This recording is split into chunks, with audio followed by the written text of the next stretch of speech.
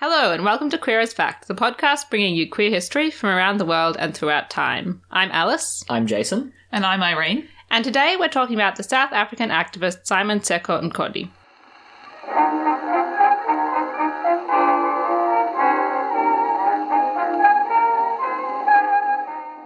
We respectfully acknowledge the people of the Kulin Nation and pay our respects to their elders both past and present. We acknowledge and uphold their continuing relationship to the land on which this podcast is recorded. I have a few content warnings for this episode before we get started.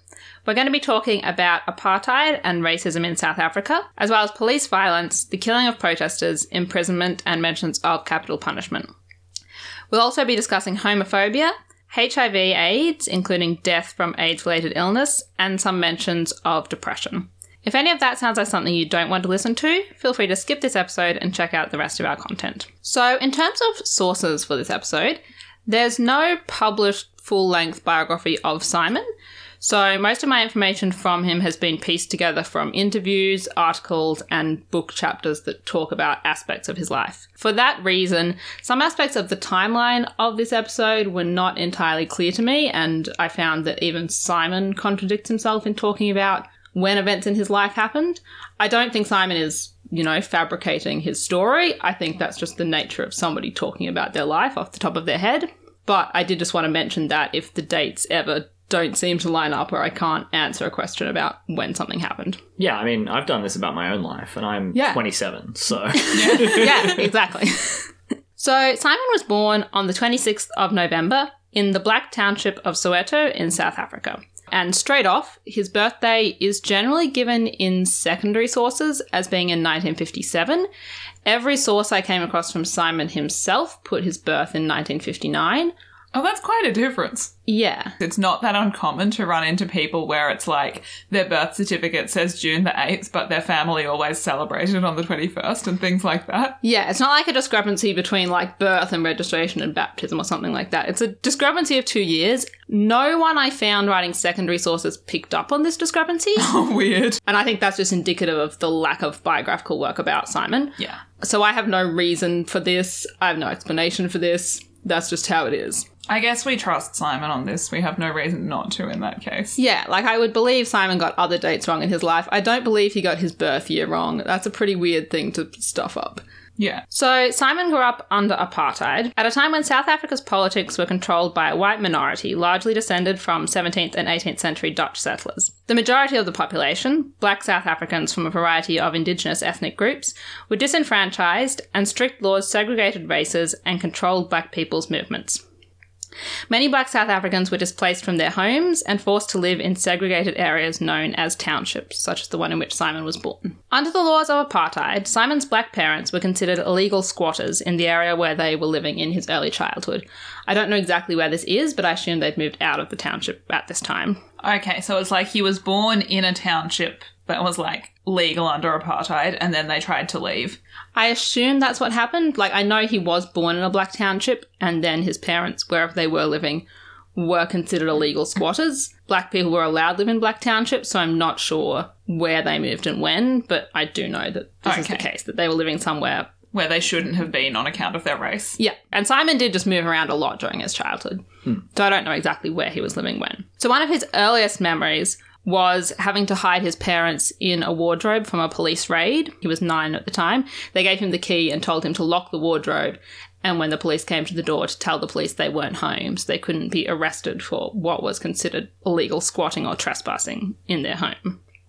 Luckily, the police believed Simon when they said his parents were out, and they left. In 1974, when Simon would have been in his mid-teens, the South African government introduced a new policy on education, decreeing that Afrikaans, the Dutch-derived language spoken by much of the white ruling class, would be the compulsory language of instruction for several school subjects. This was strongly opposed by black students like Simon, who were already vastly disadvantaged by South Africa's segregated education system and simply didn't have the Afrikaans skills to pass their exams in Afrikaans. By bringing this in, did they just, like, throw it at all students at once? Were they just like, cool, you're in your final year, your exam's in a different language now? Yeah. So Simon failed all his exams that year, and he said that because was just, he didn't speak Afrikaans? Yeah, that was pretty much what happened to everyone in his class. They all just failed everything.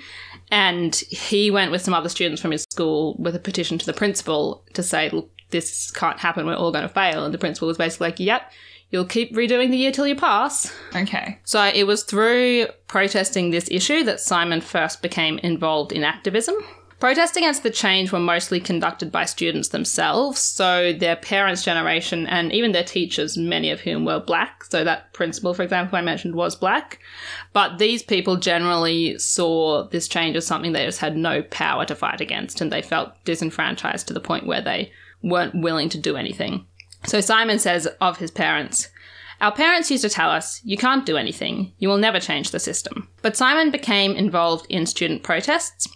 He attended several meetings, including one held at a church to discuss what action the students should take against these changes. Police arrived at the church and opened fire on the meeting. 12 students were killed. At their funeral, Simon was arrested for the first time and spent 4 months in prison. He would be arrested several more times as a student activist in the following years.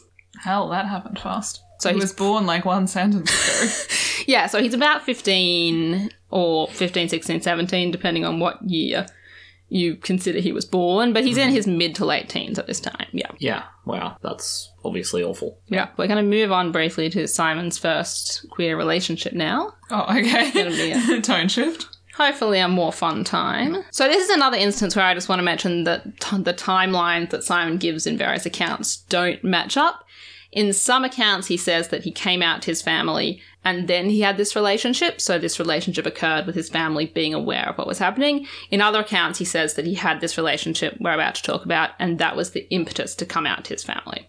So there's a bit of a discrepancy there. I don't think it fundamentally changes the story I'm about to tell you, though. Yeah, I mean, I feel like we can easily concoct a story where, like, he was into this boy and they talked about it or whatever, and then he was like, I need to tell my parents. Yeah, but also it may just be one or the other and he just misremembered. Yeah. Like, that's a thing that people do. Yeah. True. Like, he definitely recounts the same conversation with his mother, and once he says, like, my mum didn't know that I was dating this man, Andre, at the time, and she said this. And another, he says, my mum knew I was gay and dating Andre, and she said this. And it's the same instance and the same conversation. Yeah. So I think Simon is just wrong sometimes. Yeah. But that's okay. So in his late teens, Simon responded to an ad for a pen pal in the youth magazine Hit, and he began correspondence with a white bus driver named Andre. Andre's letters gradually became increasingly romantic, eventually, after a year of correspondence, sending nude photos of himself to Simon. That's so brave, sending nudes in the mail. Is it more brave, though? Like, if you send nudes on the internet, anyone could get hold of those. In the mail, they're just in an envelope. But I mean, can anyone get hold of your nudes that you, like, direct message to someone? Depends on the app you use, right? Depends on the app. Yeah, I guess it's the same situation, essentially. You have to count on there being an individual, like, postman who's like, what's in here? Oh, hey, it's nudes. That's not a letter you want to get lost in the mail. No. So, he sent some nudes to Simon. Simon, at the beginning of their interactions, had just been looking for a friendship with Andre, and he wasn't, like, thinking of meeting Andre or anything like that. He received these nudes in the mail, and he says, I looked at his body, I was really turned on, and I said, well, maybe we should plan to meet. Oh, Simon. Yep. So did Simon... You certainly are a teenager, Simon. He is a teen. So did he know he was gay before this? It's not really clear. It does seem to be his, like, relationship with Andre that made him aware of his sexuality. I haven't come across him talking about his sexuality in any, like, earlier contexts or, like, talking about realizing he was gay in a context that's not connected with Andre. So no, I think it was through his correspondence with Andre that he realized he was gay. I don't know if it was the moment he opened that envelope of nudes or not, but, you know.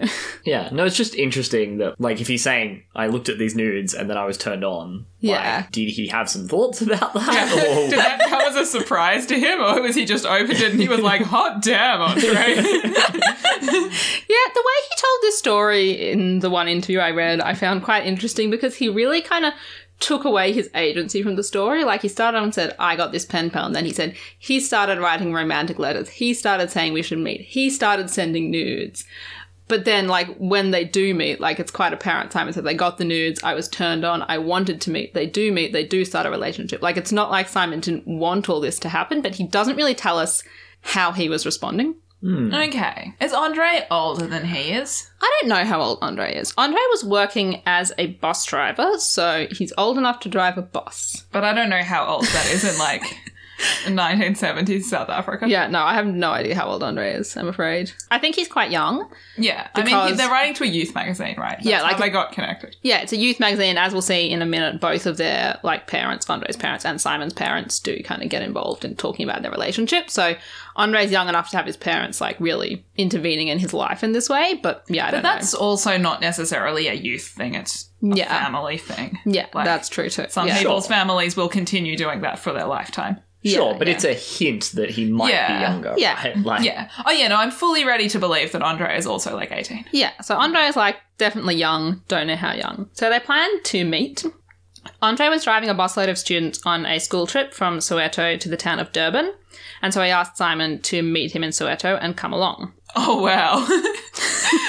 What a call. Just come to work with me at my school. Yeah, a bold, bold move. Another suggestion that Andre was quite young. So when Simon arrived at the bus pickup point, he found that they were both wearing the same matching outfit, a white t-shirt and black cord pants. What Oh. a gay experience. That's so delightful. That's so good. Yeah. So they spent the 6-hour bus ride to Durban largely in silence, probably because they couldn't talk openly in the presence of students and teachers. Which really makes me question, what Andre was doing here. But that's fine. I mean, if he's only the bus driver, he may have been we'll get to the location and then I'll get to have a break. yeah, I guess we can hang out. I guess that's the plan. I'm more intrigued as to what he told the students and teachers. Why was this young man on the bus with them? Yeah, especially because Andre is white and Yeah. Simon's black, right? So he can't even be this is my cousin. Yeah, there's not really any framework at the time for black and white people to have Friendships. have a connection that's not an employment connection.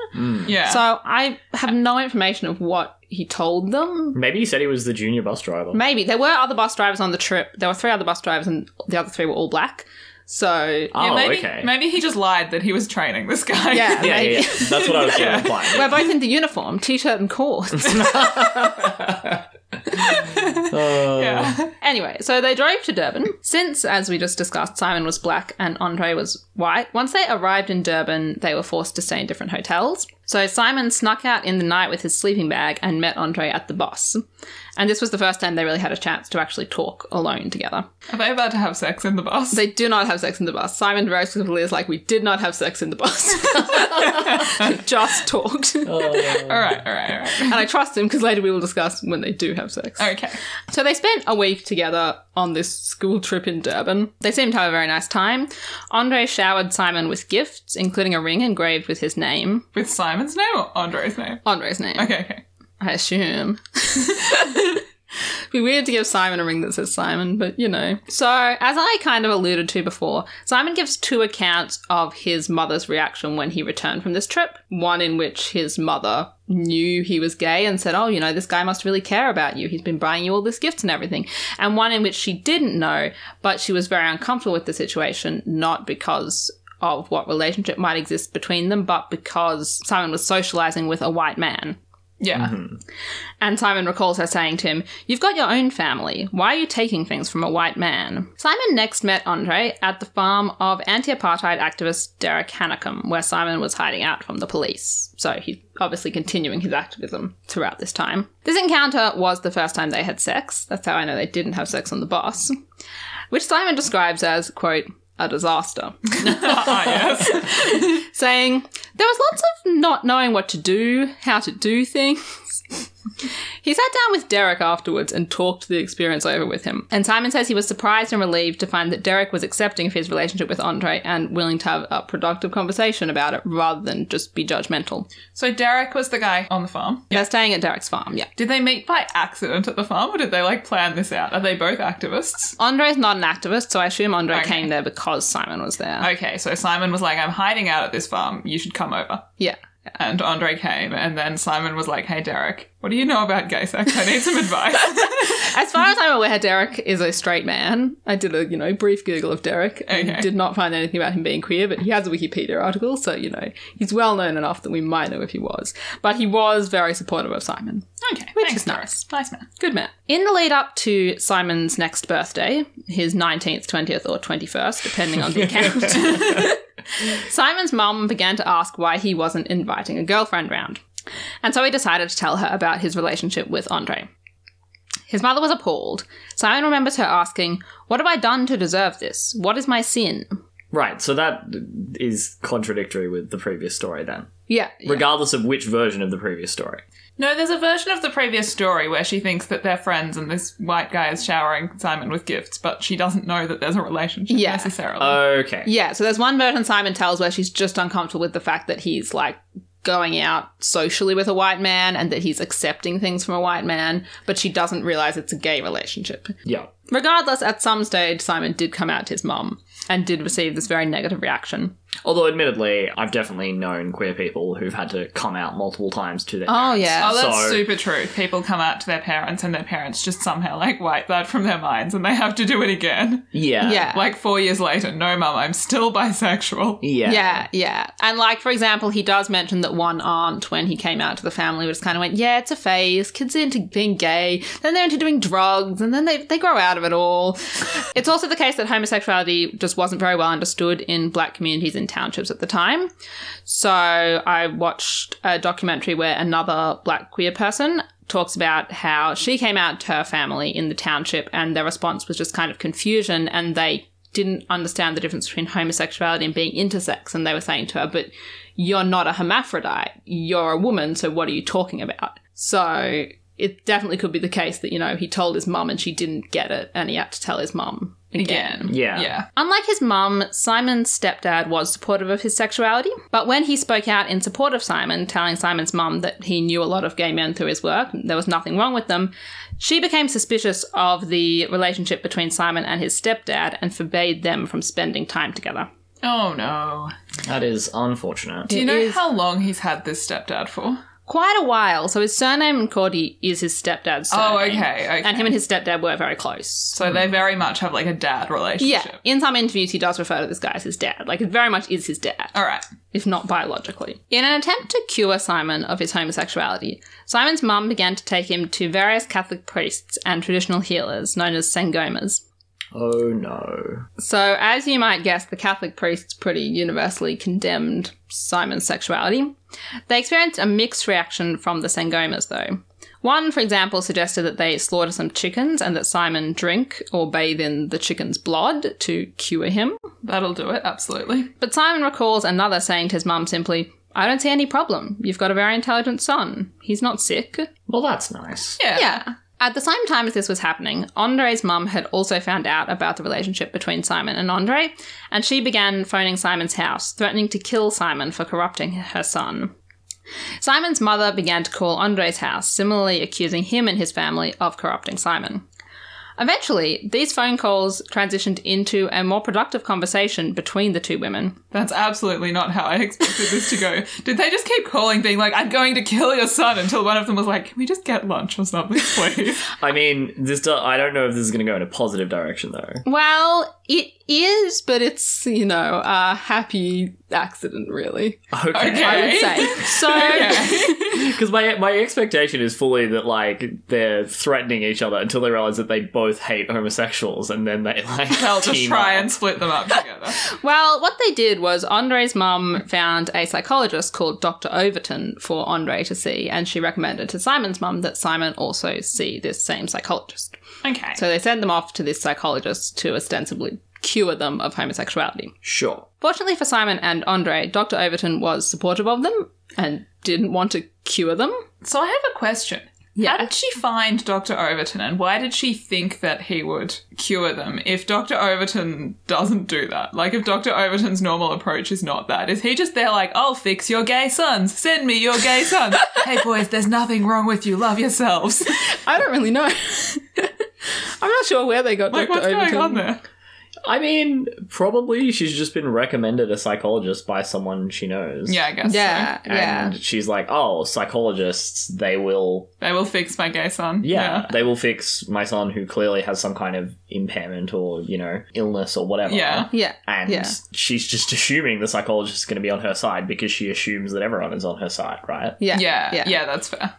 And then it turns out that he's not. So Simon remembers him saying, "Your love for Andre is natural and normal as far as I'm concerned. Cool. Visiting Dr. Overton also had another benefit for Simon. He and Andre both saw Dr. Overton on a Wednesday afternoon with back-to-back appointments, which enabled them to see each other despite the current objections by their families. Did Dr. Overton, set this up because he's a supportive man? He may have done. I'm really not sure if the parents knew what was happening here, or if they knew they were both going to the same psychologist, but they hadn't been like, oh, my son goes on Wednesdays. Oh, my son goes on Wednesdays too. He always is running late, a bit weird. Yeah. Well, Dr. Overton wins so far, at least, Best Ally Award for 1976 or whatever year it is. Yeah. So Simon says, we actually had our dates sorted out by the psychologist's office, which I thought was great. That's fantastic. Eventually, after 4 months of appointments with both boys, Dr. Overton said to Simon and Andre, I'm finished with you. I can see the two of you dearly love each other. Why don't you move in together? Oh, okay. He opened a bottle of champagne to celebrate their relationship and revealed that he too was gay. So he's not an excellent ally. He's an excellent gay man. Yeah. I love the indication that he's just keeping champagne under his desk to be like, these boys are so gay. Now that I've confirmed that you're both gay and that you're not gonna jump back into the closet because of the opposition of your parents, I can reveal that I too am gay and let's have some drinks. We can all have a drink. Some drinks. Yeah. Following this, Simon's mum also grew increasingly accepting of his relationship. She began to speak to other parents of gay children and become aware of the need for queer kids to have familial support. Oh. Well, that is a hell of a turnaround. It is, but she got there. Yeah. That's nice. Yeah. So Simon and Andre did move in together. They got an apartment together in Johannesburg. They were both studying in the city at the time, so Andre would give Simon lifts to his college on his motorbike before driving off to his own classes. So, in Johannesburg, they were able to live together? No. So Simon had to pose as Andre's employee to be able to live with him. Okay, so Simon was pretending to be the housekeeper. Yeah.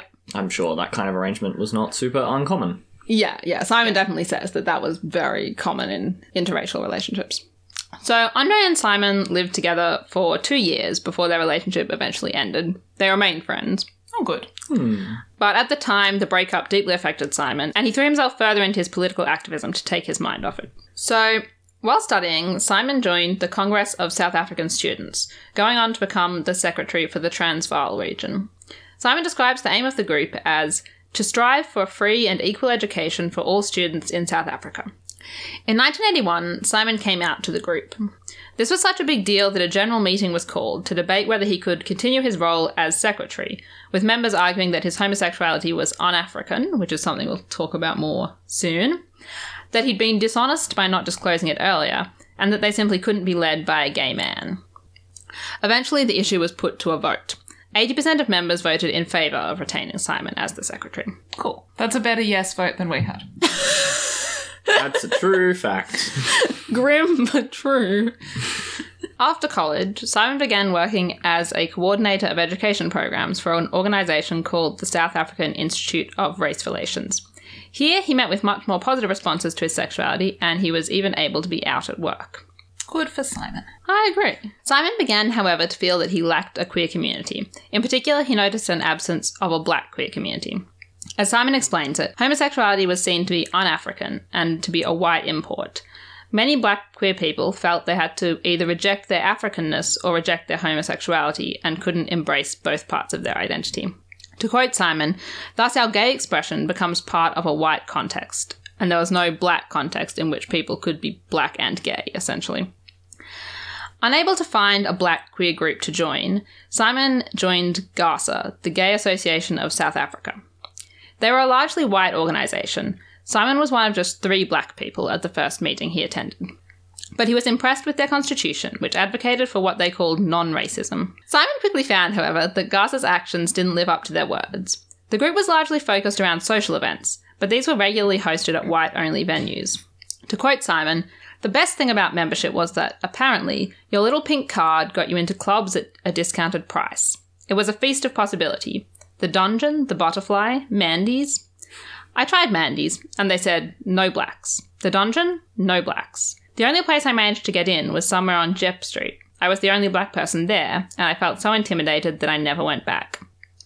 Simon was sometimes even instructed by other GASA members to carry a tray and pretend to be a staff member in order to attend meetings at all-white venues. Yikes. Look, I'm not super surprised by an organisation whose policy on race relations was called non-racism. Yeah. That it turns out that they're actually not particularly great about racism. Yeah. Just kind of, oh yeah, that's not a thing that we do here, but not actually engaging with how that intersects with How to actually, reality. actively reject racism. Yeah, absolutely. And they actively build themselves as being an apolitical organisation. Like, that was a conscious decision that they had made. Oh, I see. And Yeah. anti-racism is very much a political stance. Whereas non-racism is just like, we don't engage with that. Not Yeah. for, not against, just don't engage. Sorry, GASA, you suck. Yeah, so the white leadership of GASA saw this apolitical stance as being necessary for their survival. One GASA president, Anne Smith, suggested that if they had taken any sort of political stance, and this doesn't just mean anti-apartheid stances, but even being too vocal about wanting political change for queer people. Anne Smith says if they had done that, she believes they would have been banned. And then, quote, not only would we discredit the gay movement, but we would not be able to provide vital services to gay people. Obviously, that doesn't make it okay.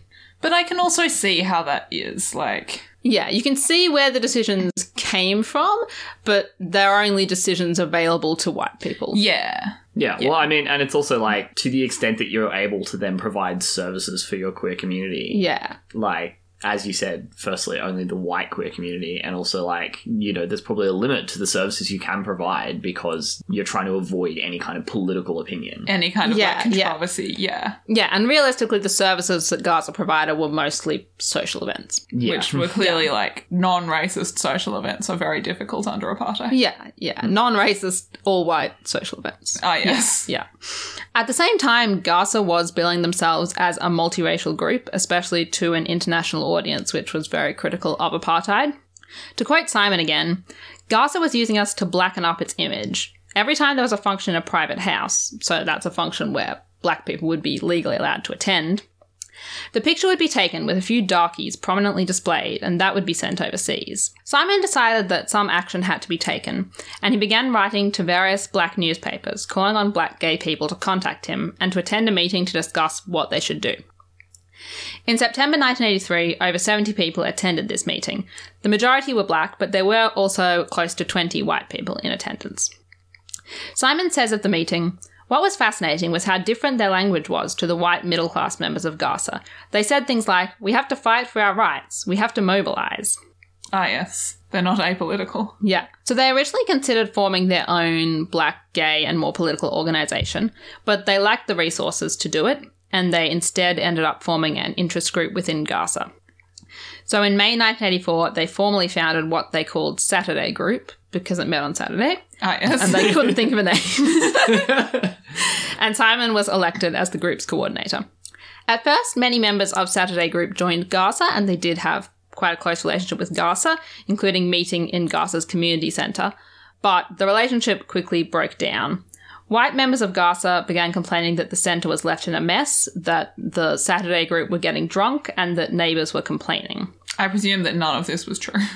I think that, this was exaggerated, but also one author, Mark Kavissa, who's a South African queer author, pointed out that whereas white members of GASA could go out and get drunk in a club and go and make noise and a mess in a million other venues, black gay people had nowhere else to go. Yeah, so they had to party at the community centre. They had to party at the community centre because they couldn't party in the clubs, which are all white, and they couldn't party in the townships because many of them didn't have their own homes. They lived with family, so you couldn't have a gay party in your family home.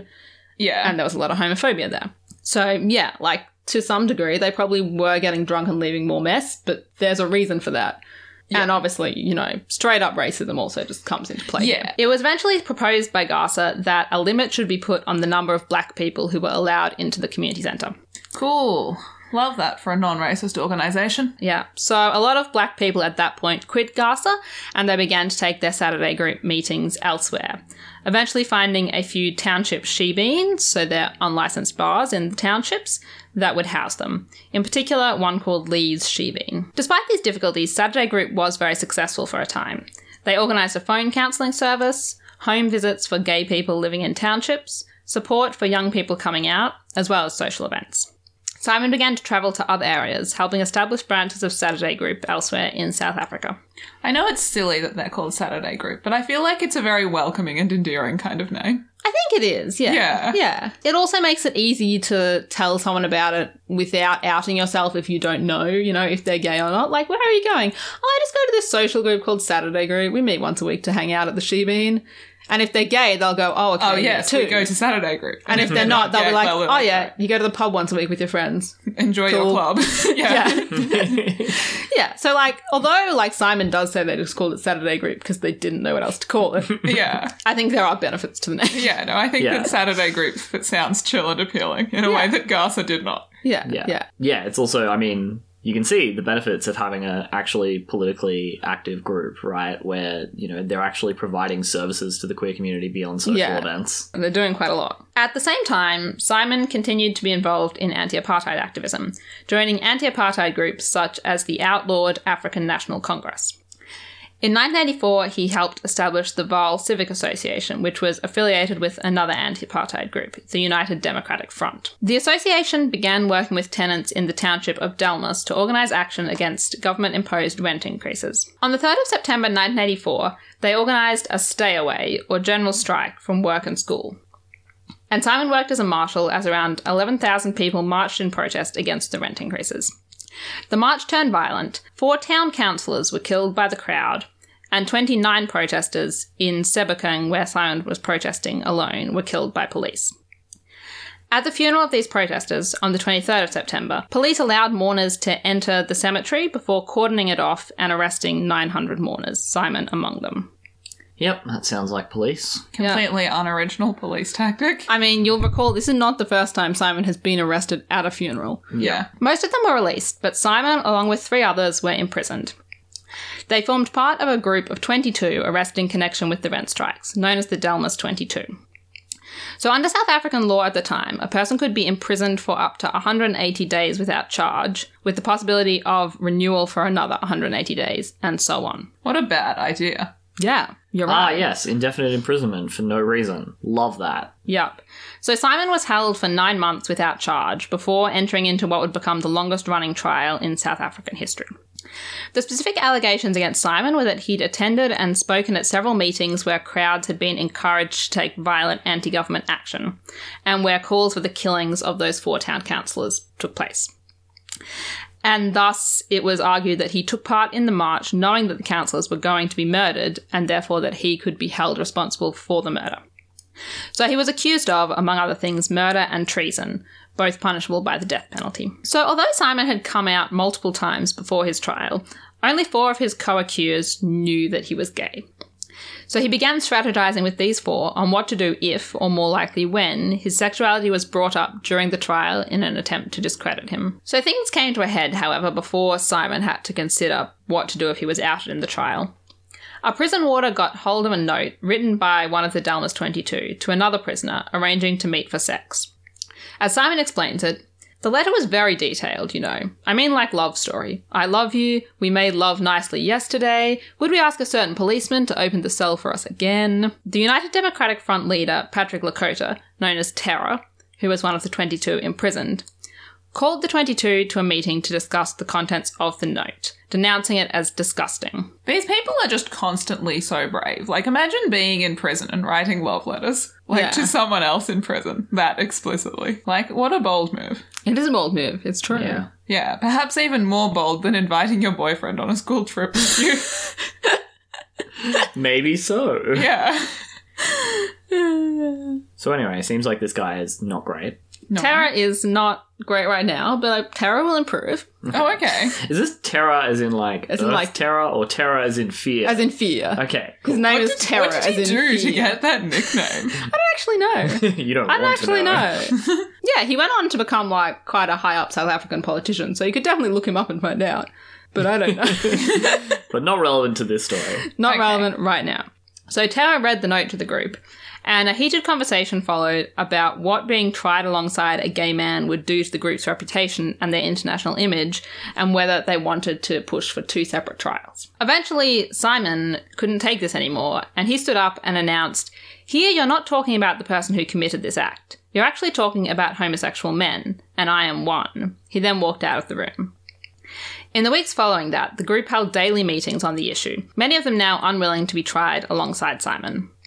The group's lawyers, however, agreed that it would be best if they were all tried together. Did the lawyers have reasoning for that? I don't actually know what the lawyers' reasoning was for that. They did actually call in some queer lawyers as well to, be a part of that conversation.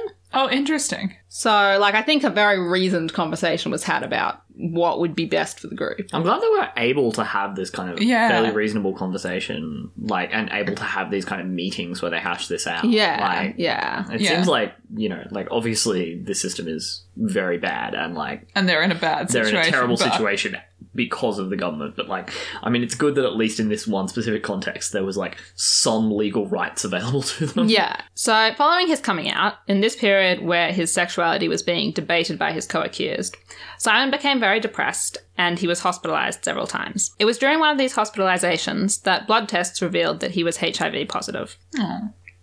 So at the time in South Africa, there was very little awareness of HIV. Simon recalls, "When I first heard about the word AIDS is when I was tested in prison, and I didn't know anything about it at that time." Simon struggled to accept his diagnosis. At first, he even questioned whether it was real or whether it was part of an effort by the apartheid regime to undermine and discredit him. He sought a second opinion, however, and had it confirmed. At the time, he chose to only tell a very small group of friends about his diagnosis. The trial itself began in January 1986. In the end, it was not the prosecution, but Simon himself who brought up his sexuality, when he was able to use his attendance at a GASA meeting as an alibi for an anti-government meeting that he was accused of attending. Which one did he actually attend? No, Your Honour, I'm afraid I am gay. Yup. To quote Simon, everything changed after that. The trial was being followed internationally, so this amounted to an international coming out for Simon. But rather than lead to backlash, as his co-accused has feared, Simon received an outpouring of international support. His coming outs have just, increased in scale every time he's done it for his whole life. He's, started with coming out to my mum, coming out to my workplace, I'm coming out to the entire world. That's an exponential growth curve. Yeah. Now, he did have a quote, which I didn't actually write down, where he said, I feel like I've been coming out again and again throughout my life since that first time. And I guess at this point he was like, you know what, I'm sick of it. I'm going to make this international.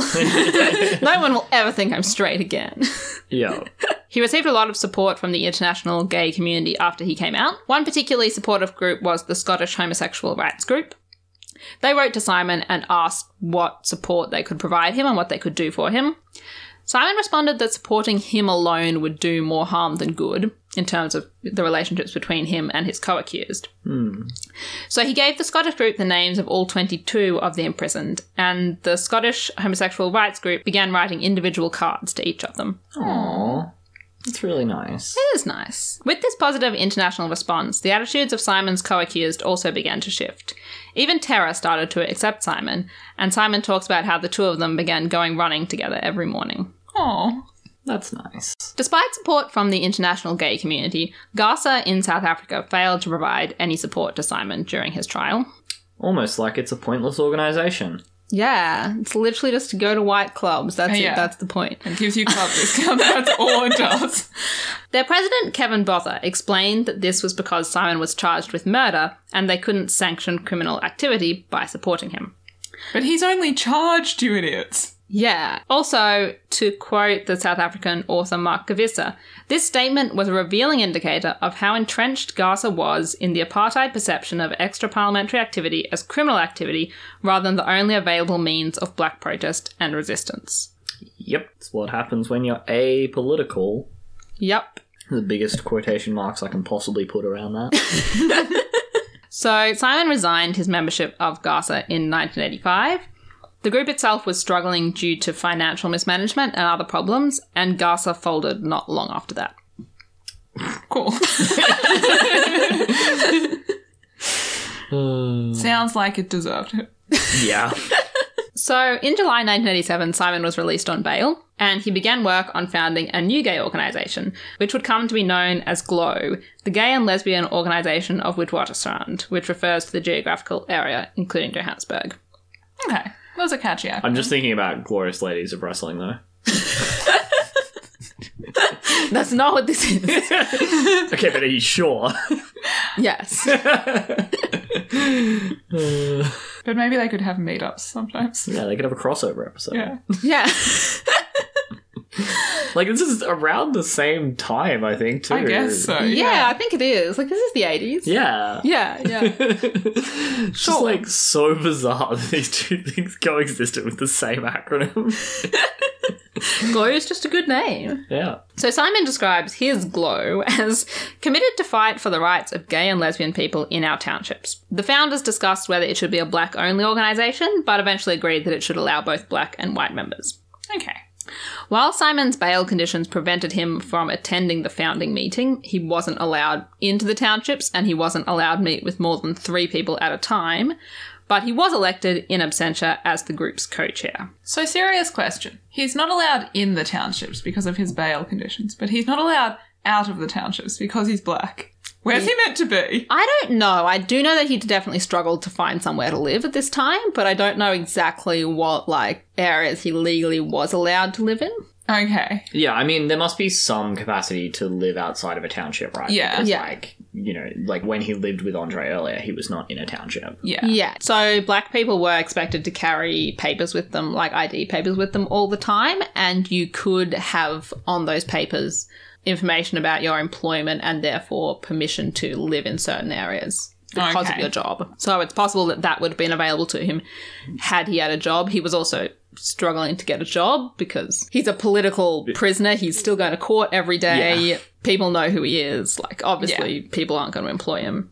But, yeah, that's the situation. But 2 months after the founding of Glow, in June 1988, Simon was acquitted. His friends welcomed him home with a surprise party at Lee's Shebeen, where many Glow meetings were held. Hey, Lee's Shebeen. My favourite venue in South Africa. Yeah. Sure. A place that I have never been. The only venue I've heard of in South Africa. Is it still there? We don't know. Probably not. Yeah. So Glow was very successful. They offered a monthly newsletter, they set up working groups on various issues affecting the queer community, and they soon had chapters throughout Johannesburg. When you say the queer community, Yeah. were they doing things for, like, trans people? Like, what's the situation there in South Africa? I don't really know, to be honest. Like, I know that they did have specifically lesbian groups and they had specifically lesbian newsletter. Yeah. I know that when they held their first Pride March, which is going to be 2 years from when we're talking about, so in 1990, one of the people who spoke at that did explicitly mention in, like, an interview I was reading that there were trans and intersex people there Okay. as well as gay and lesbian people. But I just just don't know what work Glow was doing around that. Okay. I just wondered because when you sort of said the, like, founding mission of Glow, it was, like, for the rights of gay and lesbian people in Yeah. the townships.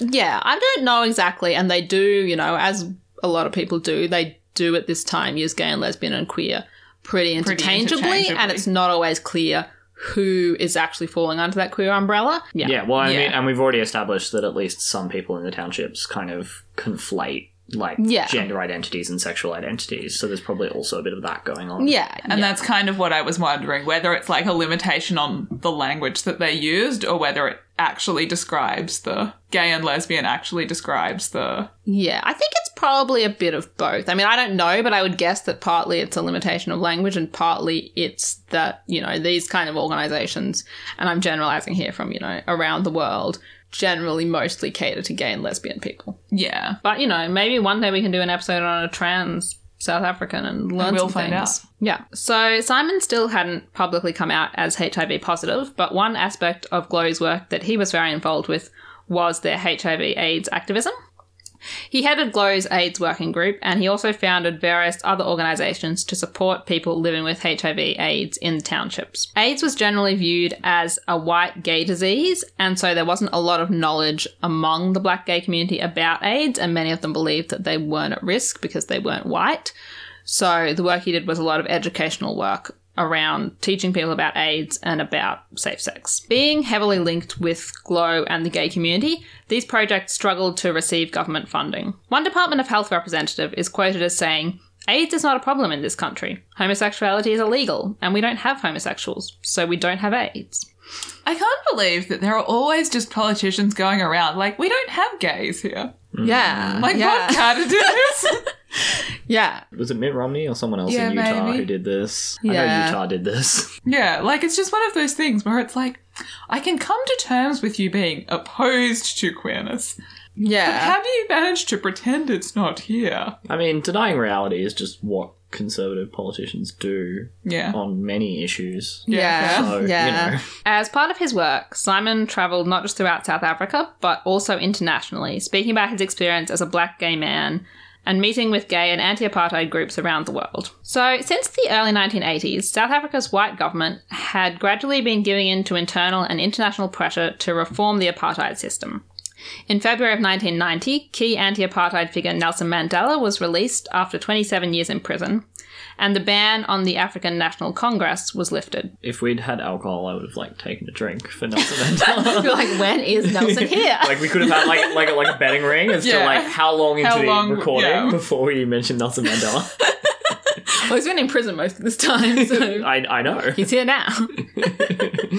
The government began to enter into negotiations with the African National Congress, ultimately moving towards a national election in which people of all races would be able to participate, and to the creation of a new South African constitution.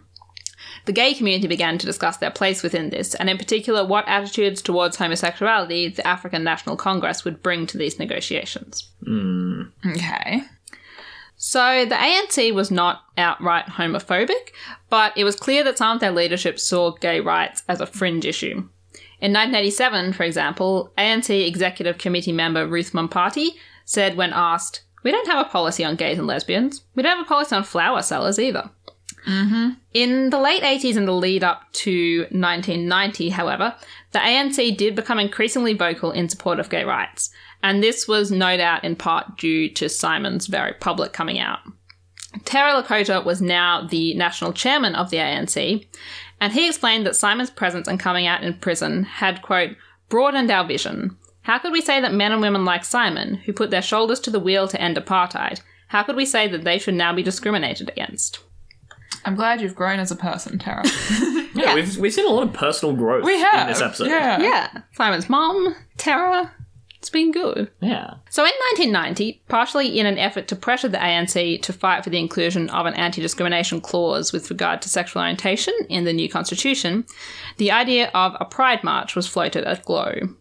It's not clear who first came up with the idea. Simon is sometimes credited with it. His co-chair Bev Ditzi is sometimes credited with it. But Simon was definitely a big champion of the idea, which wasn't universally accepted within the black gay community. It was felt by some black gay activists that a pride march would distract from and even discredit the anti-apartheid movement. One queer black woman who was interviewed under the pseudonym Beryl recalls, "I thought Simon's energies would be better spent on struggle-related activities, so that is anti-apartheid activities, and not on a silly gay march. I cringed in embarrassment that he had even said the words gay rights. The people that I associated with would never put their sexual rights over the rights of race." Thanks, Beryl. Yeah. Intersectionality. Don't worry, Beryl too is going to go through some wow. personal growth. Sorry, Beryl, I shouldn't have doubted you. Every homophobic person gets, a nice arc. Beryl's not even homophobic. Beryl's, queer. Beryl was just like, this is my priority. Yeah, I mean, there's some internalized homophobia going on there. Yeah. In that quote. Yeah, no, that's But there's true. also, even in the context of, when they were all on trial, when you're on death row, I can't super fault people for being are we more likely to survive if we throw these few under the bus? Yeah. It sucks, but I can't be as mad about that as I would be in other circumstances. Oh, yeah, obviously that's yeah. very contextual. Yeah. Yeah, no, that's fair. So the organising of the march went ahead. GLOW began producing posters to promote the event. They were made up with a black outline, but with no colour, and the idea was that they would take them to clubs and engage people in the idea of the march by getting them to colour in the posters themselves. Oh, cool. That's very cute. Yeah. That's adorable. I would much rather if I was at a club and someone was like, "Do you want to just go out the back and do some colouring in?" Yeah, I want to go to those absolutely. Do some cocaine? No, colour again. Colouring, yeah. The cocaine room is on the left. Yeah. The colouring room is on the right. Yeah. Yeah. So Bev Ditzi, Simon's co-chair of GLOW, recalls, "We didn't know whether people would come or not. We were really terrified that it would only be a few of us and we would be attacked while we were marching in the street." But on the 13th of October 1990, the day of the march, hundreds of people arrived at the Institute of Race Relations where the march was set to begin.